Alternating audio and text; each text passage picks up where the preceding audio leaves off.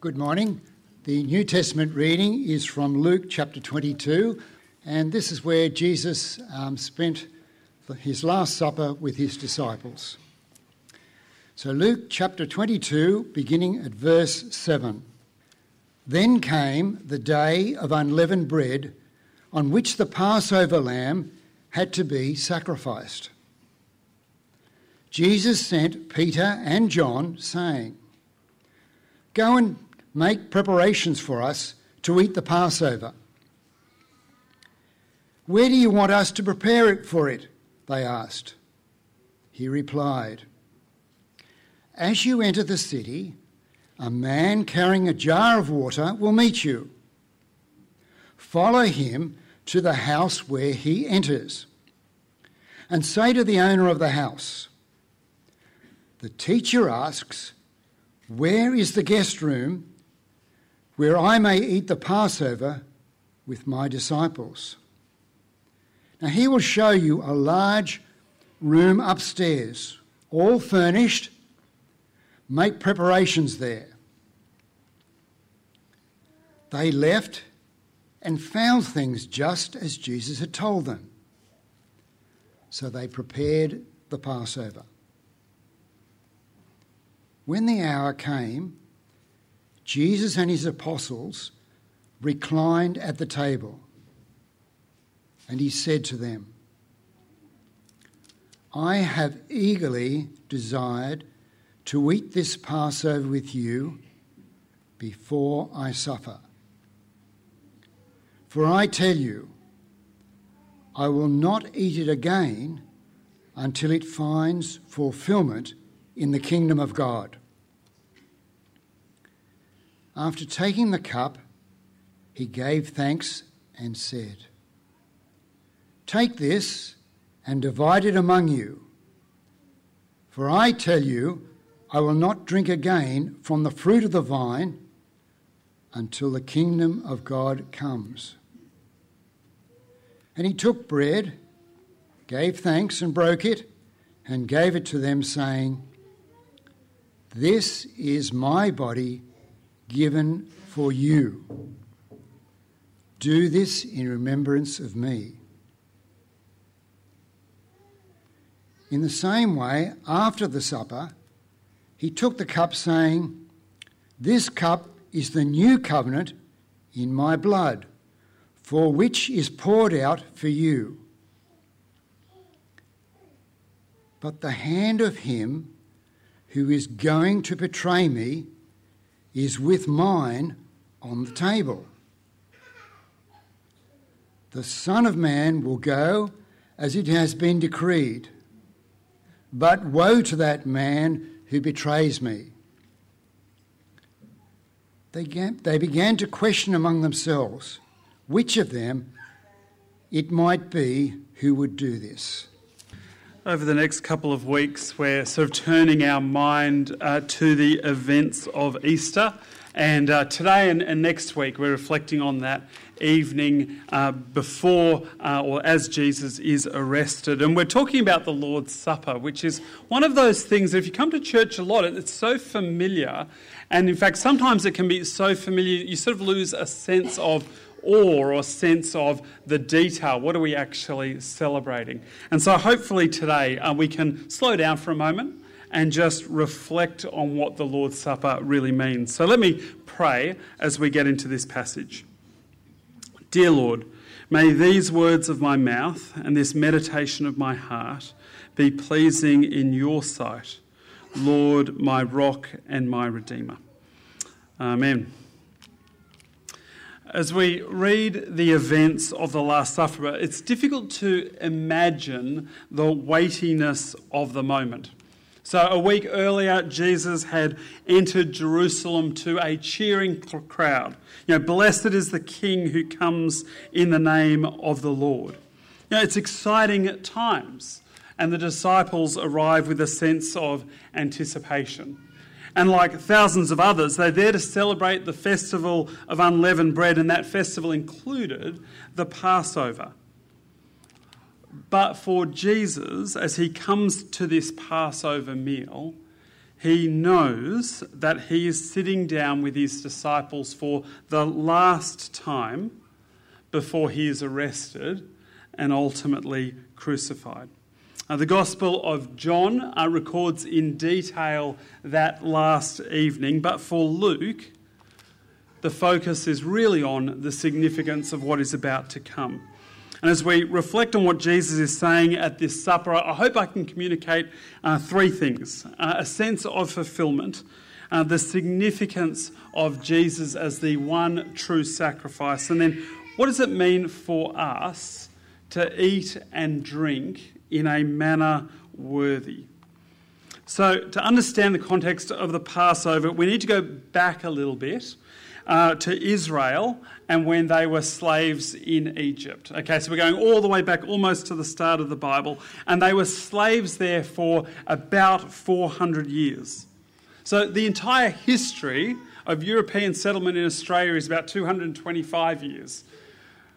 And this is a whole lot more than that. So for an Israelite living in Egypt, this is all they have ever known. This is all their parents have ever known, all their grandparents, their great-great-great-great-grandparents have ever known.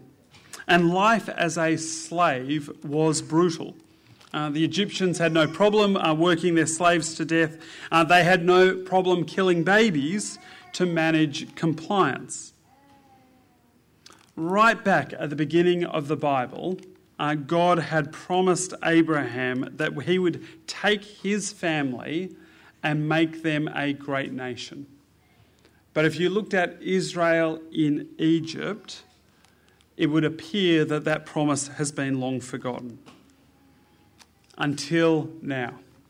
God sees the suffering of his people. He is faithful to his promises, and now is the time to honour that promise. And so God chooses to work through Moses, and he's been preparing Moses since almost the day he was born.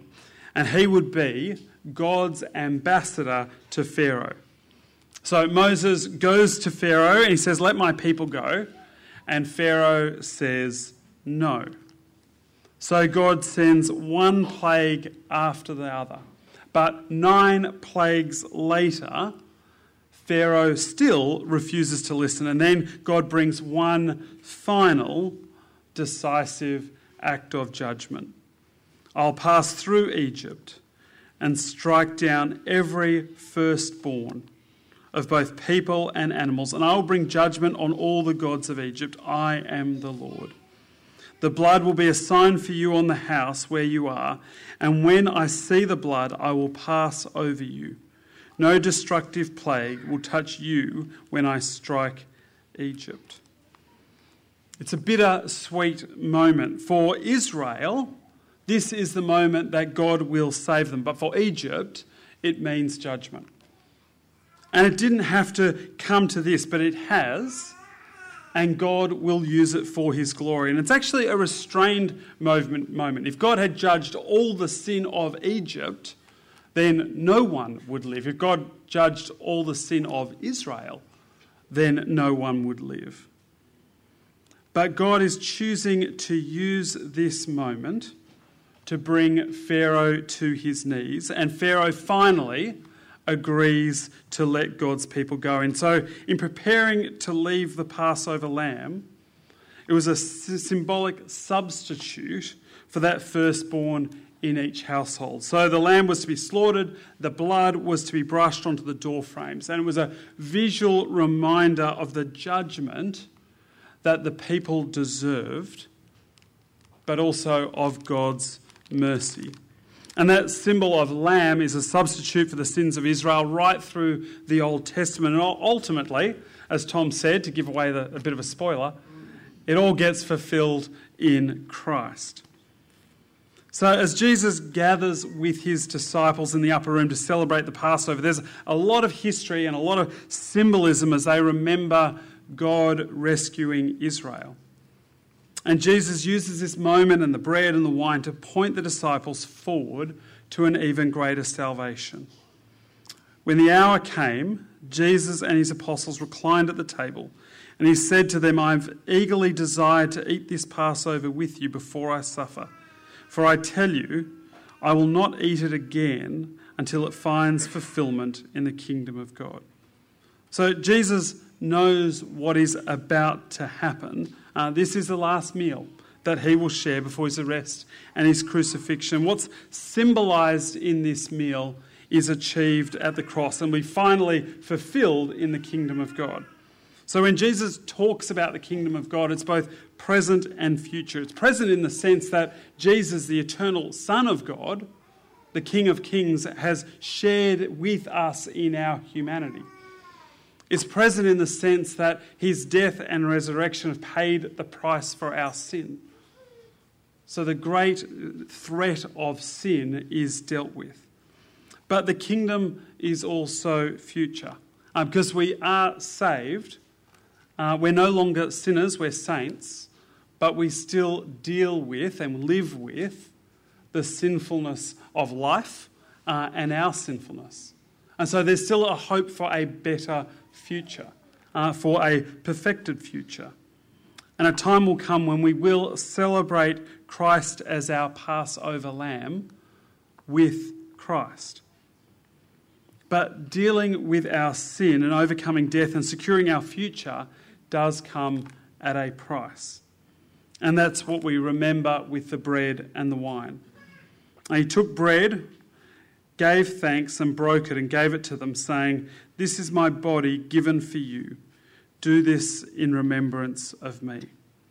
It's not too hard to get the imagery of bread being broken and what Jesus endured on the cross as he's beaten and abused and crucified.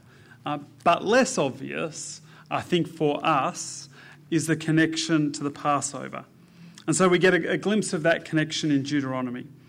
So talking about the feast of unleavened bread and Passover, the writer says, "Do not eat it with bread made with yeast, but for 7 days eat unleavened bread, the bread of affliction, because you left Egypt in haste, so that all the days of your life you may remember the time of your departure from Egypt." So for those who aren't really into bread making or baking, yeast is what makes bread rise. So when you think of the bread being broken, it's less like this. Okay, that's sort of my happy place. And it's more like this. You know, it's more that sort of flat bread. And in the context of Israel living in slavery, it's the bread of affliction. Because it's the sort of bread you make when you are living with uncertainty and persecution. Because you don't have the luxury or the security to take time preparing. Now, there's no time for a 30-hour sourdough. And particularly now as they prepare to flee. You know, the original Passover meal was eaten with your sandals on, staff in hand, cloak tucked into your belt, ready to go. And we get that same sense of haste in the unleavened bread. And now at this Passover meal, Jesus takes that bread and he points it to himself. He will be afflicted and he will suffer at the hands of sinful men. And he'll be afflicted as he suffers for the sin of humanity. So his body broken as a substitute for our sin so that we might have life. Life free from the threat of judgment, free from the threat of death, free from the slavery of sin. The image of the bread being broken, it's a tactile image, isn't it? It's very emotive. And we get that same sense of pain and relief with the wine. In the same way, after the supper, he took the cup, saying, "This is the cup of the new covenant in my blood, which is poured out for you." And in many respects, the wine and the blood are more familiar imagery. At the Passover, the lamb was slain, the blood sprinkled on the doorframe. As part of the Old Testament sacrificial system, a lamb was slain and the blood was sprinkled on the altar. It was all symbolic of taking the price and the punishment of our sin. And now Jesus comes as the one true Lamb of God. So what's symbolic in the Old Testament becomes real with Jesus. He shares in our humanity, and so he becomes a genuine like-for-like substitute. So the writer to the Hebrews expresses it like this. He says, it's impossible for the blood of bulls and goats to take away sin. Therefore, when Christ came into the world, he said, sacrifice and offering you did not desire, but a body you prepared for me. With burnt offerings and sin offerings you were not pleased. Then I said, here I am.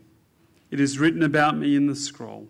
I have come to do your will, my God. And God's will is for Jesus to take our place and to suffer the consequences of our sin.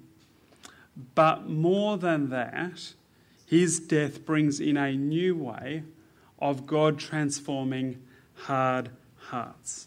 Now, the language of new covenant comes in Jeremiah 31. This is the covenant that I will make with the people of Israel after that time, declares the Lord. I'll put my law in their minds and write it on their hearts. I will be their God, and they will be my people. Now, covenant is simply a promise, but here in the Old Testament, we read time and time again how Israel are unfaithful to that promise. They were still very religious, but in the words of Isaiah, these people come near to me with their mouth and honour me with their lips, but their hearts are far from me. But now time is coming when God will move hearts. So Ezekiel says, I will give them an undivided heart and put a new spirit in them. I will remove from them their hearts of stone and give them a heart of flesh. And now Jesus is fulfilling that promise. His death, his resurrection, his ascension prepare the way for God to send his Spirit. So in the Lord's Supper, we are remembering what Christ has done on the cross, but we're also remembering his faithfulness to his promises and what he will now do through his Spirit. And it is a remembrance. The power of the Lord's Supper is not in the bread and the wine. It's what they represent. So we can't use participating in communion, or for that matter, baptism or coming to church, as a substitute for a genuine commitment to Christ. Now, if we learn anything from the Old Testament, God hates religion. He wants people to love him and love one another.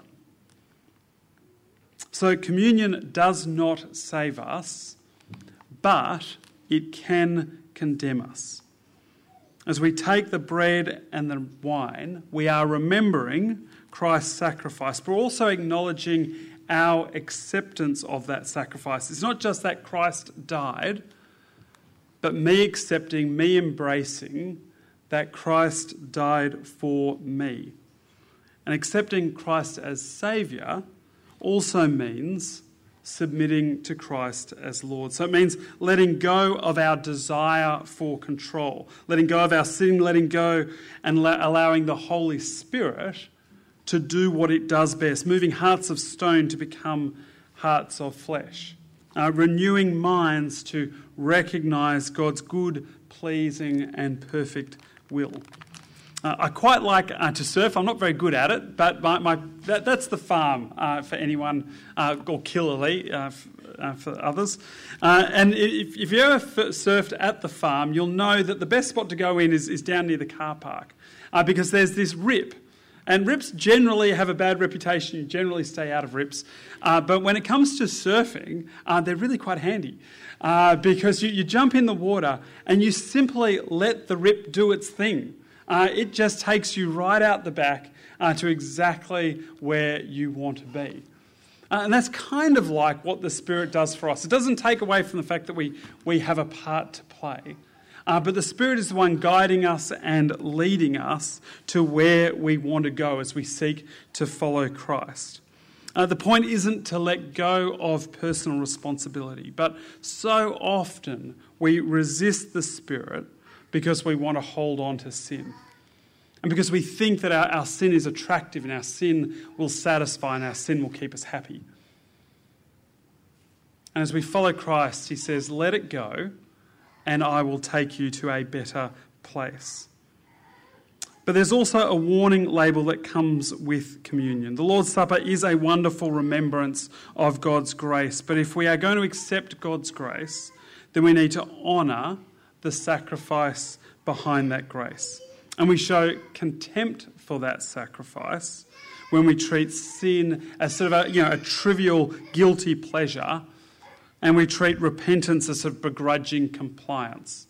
I know I should be sorry, and so I will be sorry, but I'm struggling to actually mean it. And I think sometimes that's how we approach sin. It's what we should do because it's the right thing to do. And so the Apostle Paul says we need to examine ourselves before we come together for the Lord's Supper. So then, whoever eats the bread or drinks the cup of the Lord in an unworthy manner will be guilty of sinning against the body and blood of the Lord. Everyone ought to examine themselves before they eat of the bread and drink from the cup. For those who eat and drink without discerning the body of Christ eat and drink judgment on themselves. We can never be perfect, and so we're never going to come to the Lord's Supper perfectly. But we do need to come with a genuine desire to honour Christ and a genuine thankfulness for his sacrifice. And part of that genuineness is coming with some genuine self-reflection and repentance. That self-reflection might reveal something self-evident. If you're having sex with someone who's not your husband and wife, that's a sin. If you are bullying or stealing or lying, they're sin. They're probably easier to recognise. But sometimes our sin is less evident. It's in the way we treat those who we feel are less socially able than ourselves or less intellectually able. Perhaps we're gossips, but we mask it in the name of concern. Or perhaps it's the way we speak and the way we say a bit too much truth in jest. Or maybe it's just the subtle, selfish choices to always preference our needs over those around us. Perhaps it's being judgmental. In the context of 1 Corinthians, the problem was how the wealthy were humiliating the poor when they came together to celebrate the Lord's Supper. So ironically, what is supposed to be a celebration of God's mercy and their unity together has become an excuse for sin and a cause of division. And so as we come together for communion each month, we should examine ourselves. Is our life honouring Christ's sacrifice for us? And part of that self-examination is to consider how we're honouring our fellowship together. Next week we will be sharing together in the Lord's Supper, and in preparation, can I encourage you to do two things? Firstly, can I encourage you to do some personal, honest self-reflecting? Are there particular sins in our life that we are leaving unaddressed? And most often we leave them unaddressed because we don't want to let them go. Is there a sin like that in your life? And if there is, then we need to acknowledge that before God. We need to repent. We need to turn away from it. And if we fall into it again, then we acknowledge it, we repent, we turn away from it. And God, in his mercy, is patient with us. The second is more of a relational self-reflection. Is there a conflict in my life that I've left unaddressed? The focus in this passage is talking about how Christians are relating to other Christians, but we don't need to limit that reflection to that. Is there any relationships in our life where there is conflict that we are not dealing with? Now, I don't want to diminish the difficulty and the profound pain that comes with conflict. And so often, as we feel hurt, we feel it's the other person who has hurt us. But can I encourage us that we might have the courage, and pray that we might have the courage, and the conviction to actually address our sin, and to address their sin against us, and to actually seek reconciliation for their sake, for the sake of their godliness, but also for our sake and the sake of our godliness. The context is slightly different, but Jesus says it like this. Therefore, if you are offering your gift at the altar, and there remember that your brother or sister has something against you, leave your gift there in front of the altar. First go and be reconciled to them. Then come and offer your gift. So between now and next week, is there a conflict that you need to address? It might not be resolvable in a week. It might never be resolvable. But have I, done everything in our power to deal with our sin and to pursue peace? So as we share in communion, just to close, it's a wonderful remembrance of God's faithfulness to his promises and Christ's sacrifice to us. And so let's honour that sacrifice by coming genuinely committed to turning away from the sin that made that sacrifice necessary in the first place. Let me pray. Dear Lord, as we remember the events of that Last Supper, as we remember the Lord's Supper, we are reminded of your goodness and mercy and grace, that you would die for us so that we can have life. And so, Lord, I pray as we come each time that we might come honouring that sacrifice, seeking to love you and seeking to live in peace with those around us. Amen.